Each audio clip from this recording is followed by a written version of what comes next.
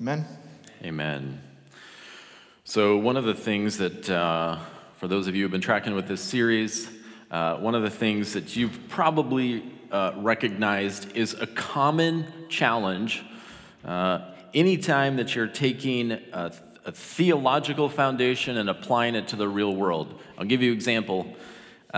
We know that the gospel love of Jesus, the unconditional self-sacrificing love of Jesus, is the foundation for parenting your children according to the will of God. However, we struggle sometimes to figure out how those truths matter when my 2-year-old will not eat their vegetables for dinner. So we have this theological foundation that we know to be true that must give us guidance, and yet we have to sort of make the connection now to this specific instance. How does this play out here and now? Well, it's the same with our discussion. What I've been doing is laying sort of a foundation for thinking about what it looks like to engage in a politically charged world. What does it mean as believers? And yet, I'm guessing that many of you have questions about how those foundational truths specifically answer what do I do in this particular situation or on this issue. And that is a dilemma that I would not dare rescue you from. You must work through those things on your own with the Lord and with others in conversation with others, more intimate conversations. What does this look like? So you guys remember the movie Lord of the Rings? The movie Lord of the Rings. You like how I said that? Because I, unlike some others, have not read the books The Lord of the Rings. In the original one, The Fellowship of the Ring, when the Fellowship first gathers together, they're all there discussing the fate of the ring. You remember this scene? And Boromir offers the suggestion, we could use this power for good. We should keep the ring because we would commit now as good citizens to only use this power for good. And Gandalf has to essentially remind him, you don't understand the power that this ring represents. It is not your servant. It will only be your master. So, here's the final piece in our discussion on your kingdom come. What it looks like for the kingdom of God, to be a member of the kingdom of God, and engaged in the kingdoms of man. So, quick review really quickly.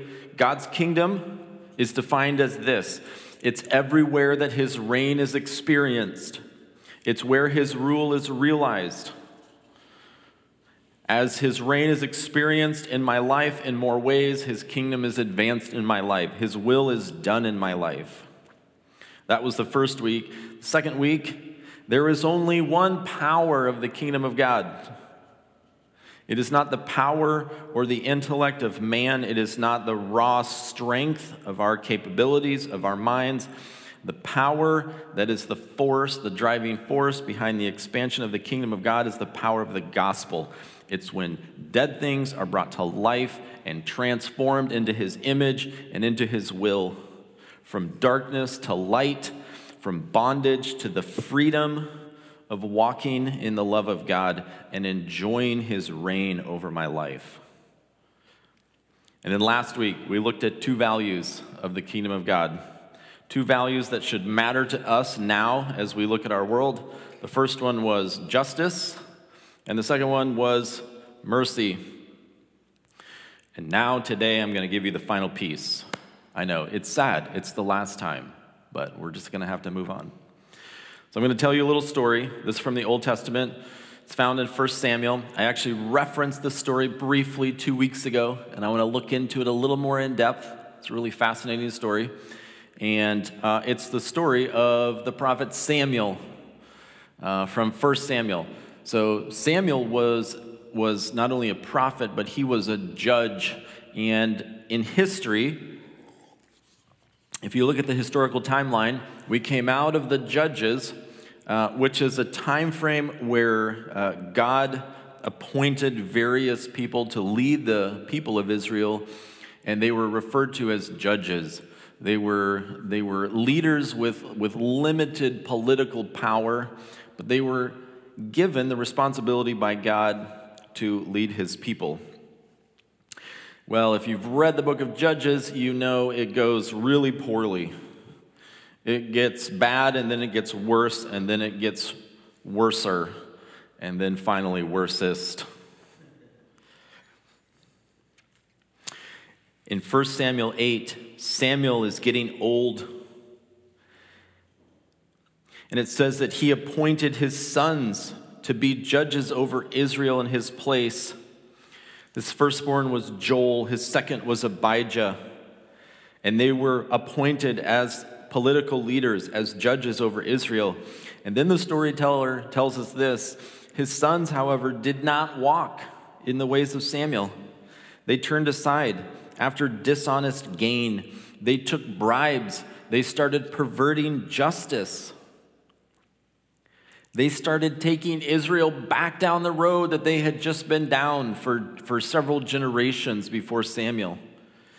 And all of the elders of Israel gathered together. They came to Samuel and they said, "Samuel, you're old, and your sons do not lead like you lead. They do not walk in your ways.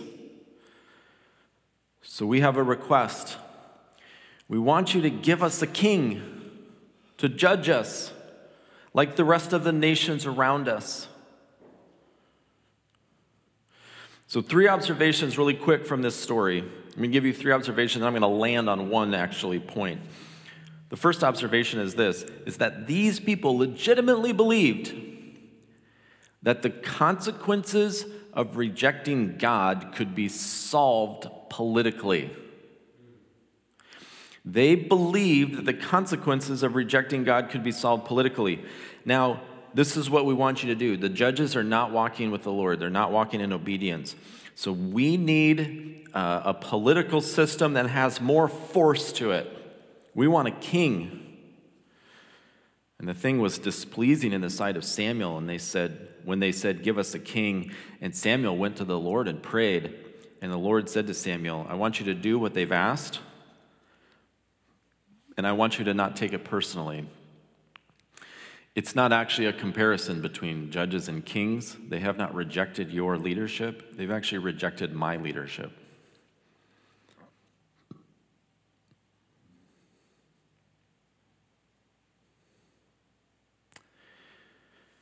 Samuel, or the Lord says to Samuel, he says, "I want you to have a conversation with them, a heart to heart. And I want you to explain to them what having a king means so that they're clear as to what this will look like in their future." Because not only did they believe that the consequences of rejecting God could be solved politically, but the second observation is this: they believed that that solution was a more powerful leader. They believed that the solution to their social political issues, the nation was a mess, there was injustice. It just told us that the judges were perverting justice, they were taking bribes, they were pursuing gain dishonestly, they were benefiting financially from their positions of power. And Israel believed that the solution to that was a more powerful leader in charge. And so Samuel says to them, "Let me tell you what's going to happen. If you install a king," this is picking it up in verse 11. "First of all, he's going to take your sons and he's going to place them in his own service for his chariots, for his horsemen. They will run before his chariots. He will appoint for himself commanders of thousands and of 50s. some to do his plowing and to reap his harvest and to make his weapons of war and equipment for his chariots. If you appoint a king and give that king more power, that king is going to take your young men and put them in his service. He will also take your daughters for perfumers and cooks and bakers. He's going to take the best of your fields, the best of your vineyards, your olive groves. He's going to take those and give them to his servants. He will take 1/10 of all of your seed, of all of your vineyards, give them to his officers and to his servants. He will also take your male servants and your female servants and your best young men and your donkeys and will use them for his work. He will take 1/10 of your flocks, and you yourselves will eventually become his servants. You want a king invested with more power to serve you? If you give him more power, eventually you will serve him.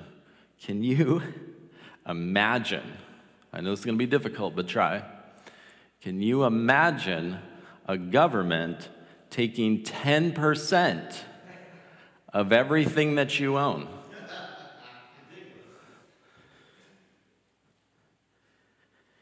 They believed that the solution to their social-political issues was a more powerful leader. And Samuel says, understand that if you give more power to leaders, eventually they will not be serving you, you will be serving them.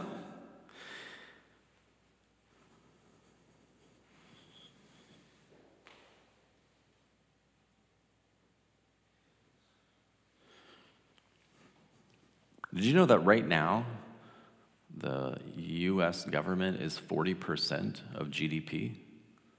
Do you know that? That's a fun fact, right? 40% of our economy is our government. God was clear about one thing. This is the third observation. God was very clear about this. Verse 18, he says, and then you will cry out in that day because of your king that you chose for yourselves, and the Lord will not answer you in that day. God was clear about this. You will regret the decision to give more power to political leaders. You will cry out in that day because of the king that you chose for yourselves. When the burden becomes too great, when the cost gets too high, God says, you will eventually regret giving away your power. And there is a very specific reason, and this is what I want to land on today. Because when you give away your power, you end up with less freedom.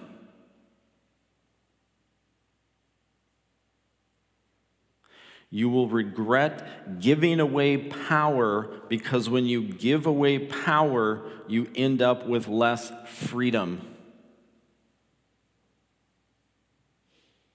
He doesn't say the king that you will give these things to a more powerful leader. He says that that more powerful leader will take these things. When you give away your power, you end up with less freedom. And the kingdom of God is the kingdom of freedom.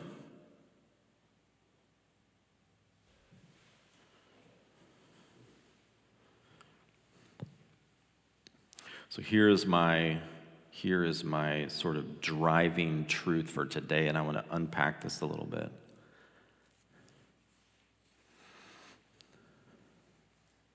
Freedom is the foundation of God's kingdom.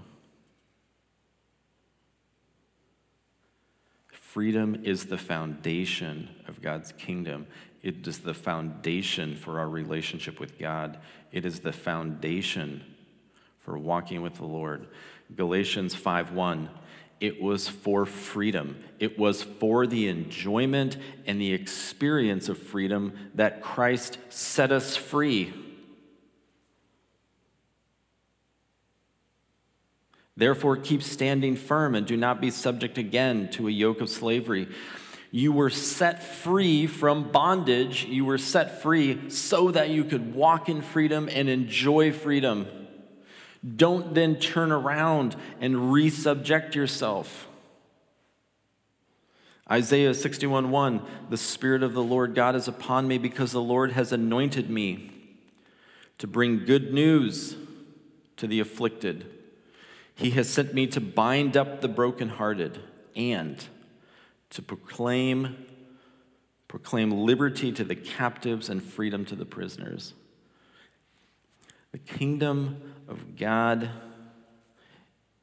is a kingdom of freedom. It is the necessary foundation and prerequisite for relationship with God. Because without freedom, love cannot exist. Ravi Zacharias says that the supreme ethic of the Christian faith is the ethic of love. And love cannot exist without freedom.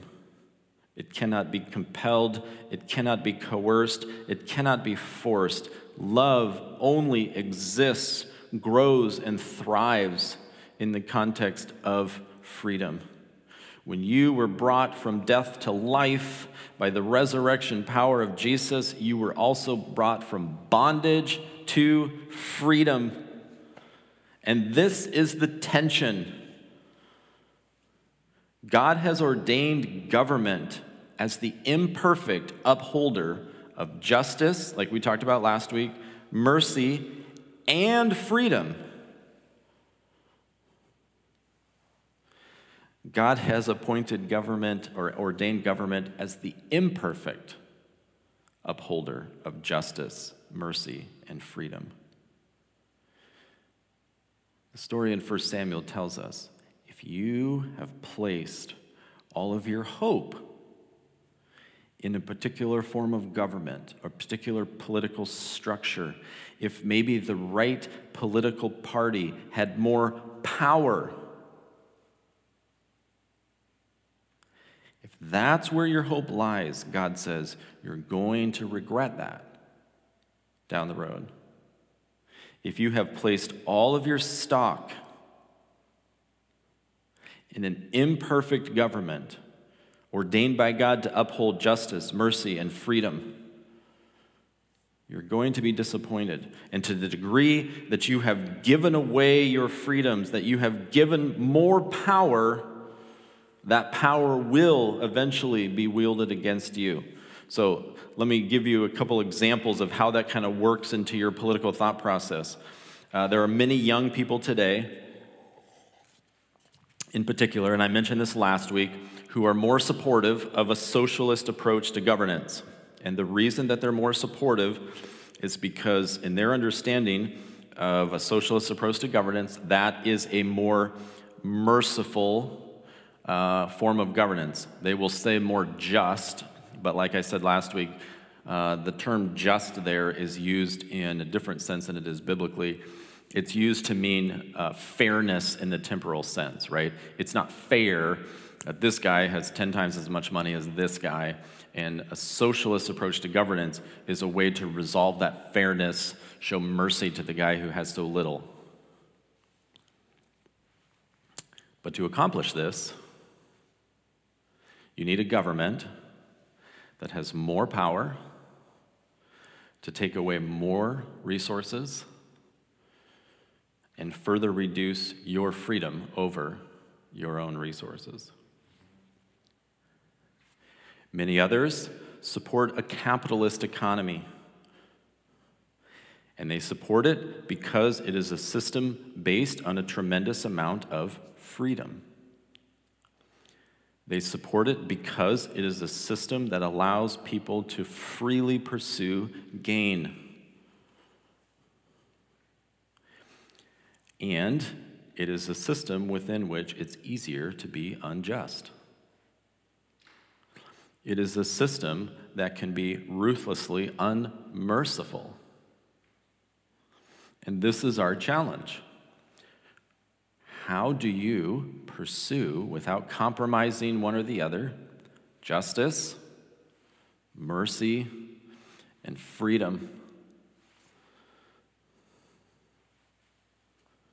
We cannot pursue freedom at the expense of mercy. Proverbs 21:13, the one who shuts his ear to the cry of the poor will also cry himself and not be answered. And this is our challenge today. Freedom is truly a dangerous thing. Do you guys remember the garden? If I was in charge, with my limited scope of expertise and my current vantage point, I would have foregone the tree of the knowledge of good and evil, right? There's too great of a threat that freedom represents. And yet that was God's wisdom and God's will to create an environment where there is a free choice, along with all of its consequences. Heaven and hell are the just outcome of our own choices, our freedom. So what do? Well, what happens is we walk in that tension, justice, mercy, freedom. And for many people, their sort of political leaning is the upholding of one of those at the expense of the others. And I'm actually not here to criticize that. But what the story in 1 Samuel suggests is, to the degree that you believe that giving away your freedoms in the form of investing more power in human leaders, God says there's going to come a time later where you're going to regret that decision. It's not going to go well.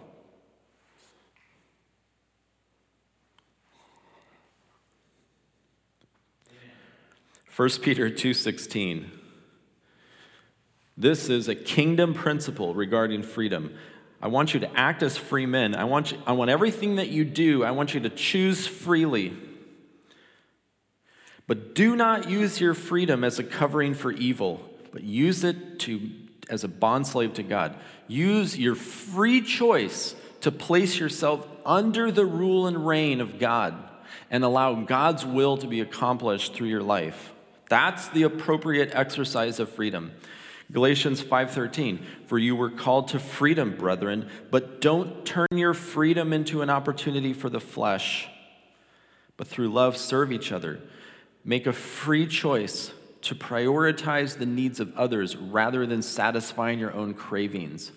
What we see today, and many are protest this, is the consequences of a very free society, is that many will use those freedoms to serve themselves as an opportunity for the flesh to satisfy its own cravings for success and personal satisfaction, accumulation of wealth, sexual expression.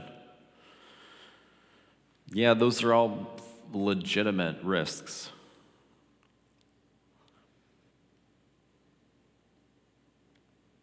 And God has appointed imperfect leaders to maintain freedoms while ensuring that they don't compromise justice, while ensuring that it's not at the abandonment of mercy.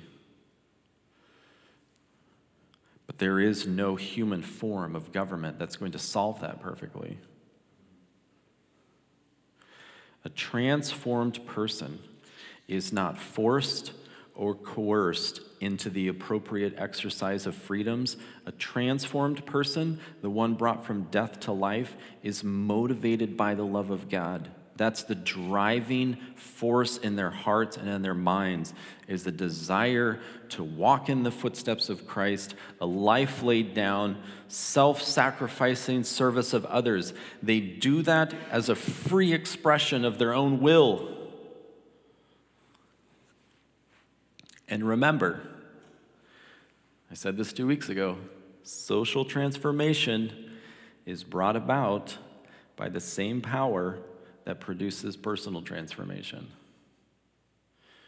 Can you imagine a society where everyone has made a free decision to love and serve others, from the very top, our leaders, all the way to the very bottom? If you can imagine such a society, you have imagined the kingdom of God in its full expression. There is only one power that can bear up under the weight of our great expectations. There is only one power that does not disappoint. It is the transforming power of the gospel that brings the dead to life, that brings those in darkness into the light of his love, that brings those in bondage to sin into the freedom of relationship with him. You want more of those people voting? Make disciples. So here's my wrap up. Drew, you can come up. I'll make this really quick. I have two personal Aaron Weiser points of wrap up to this whole series. Politics is like money. If you worship it, it will own you. If you ignore it, it will victimize you. If you work it, it will serve you. And the way that you engage with it always reveals the quality of your own faith. We are stewards of what has been entrusted to us. So my first wrap-up is this. When it comes to politics, work it, don't worship it. And number two, this is where I land as a result of everything that I've covered over the last 4 weeks. You are not victims.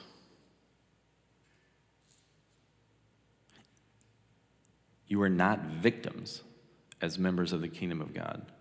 Jesus suffered the worst imaginable fate possible at the hands of an incredibly unjust system, and he repeatedly reaffirmed this point: I am not a victim. God's kingdom is being established. I am a part of that. I am a part of his kingdom coming on the earth. It is my desire not that my will would be done, but that his will would be done. I am not a victim. When you understand the world from the lens of God's kingdom, which remember is growing and will someday cover the whole earth. When you understand the world correctly from the lens of God's kingdom, you will live and act with peace and with purpose in the face of anger and despair. God, I pray that you would grant us the supernatural capacity as those who have been transformed by your love to be beacons of your goodness, your kindness, your holiness, your love to the world around us.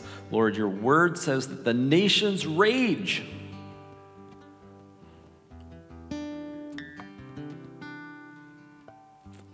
And yet we know that all authority in heaven and on earth has been given to our King, Jesus.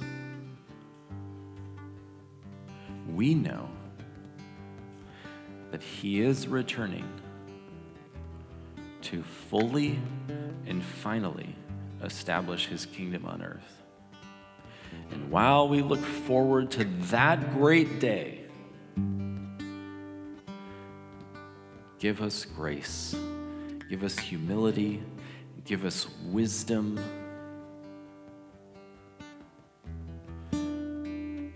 Give us love as aliens on this earth.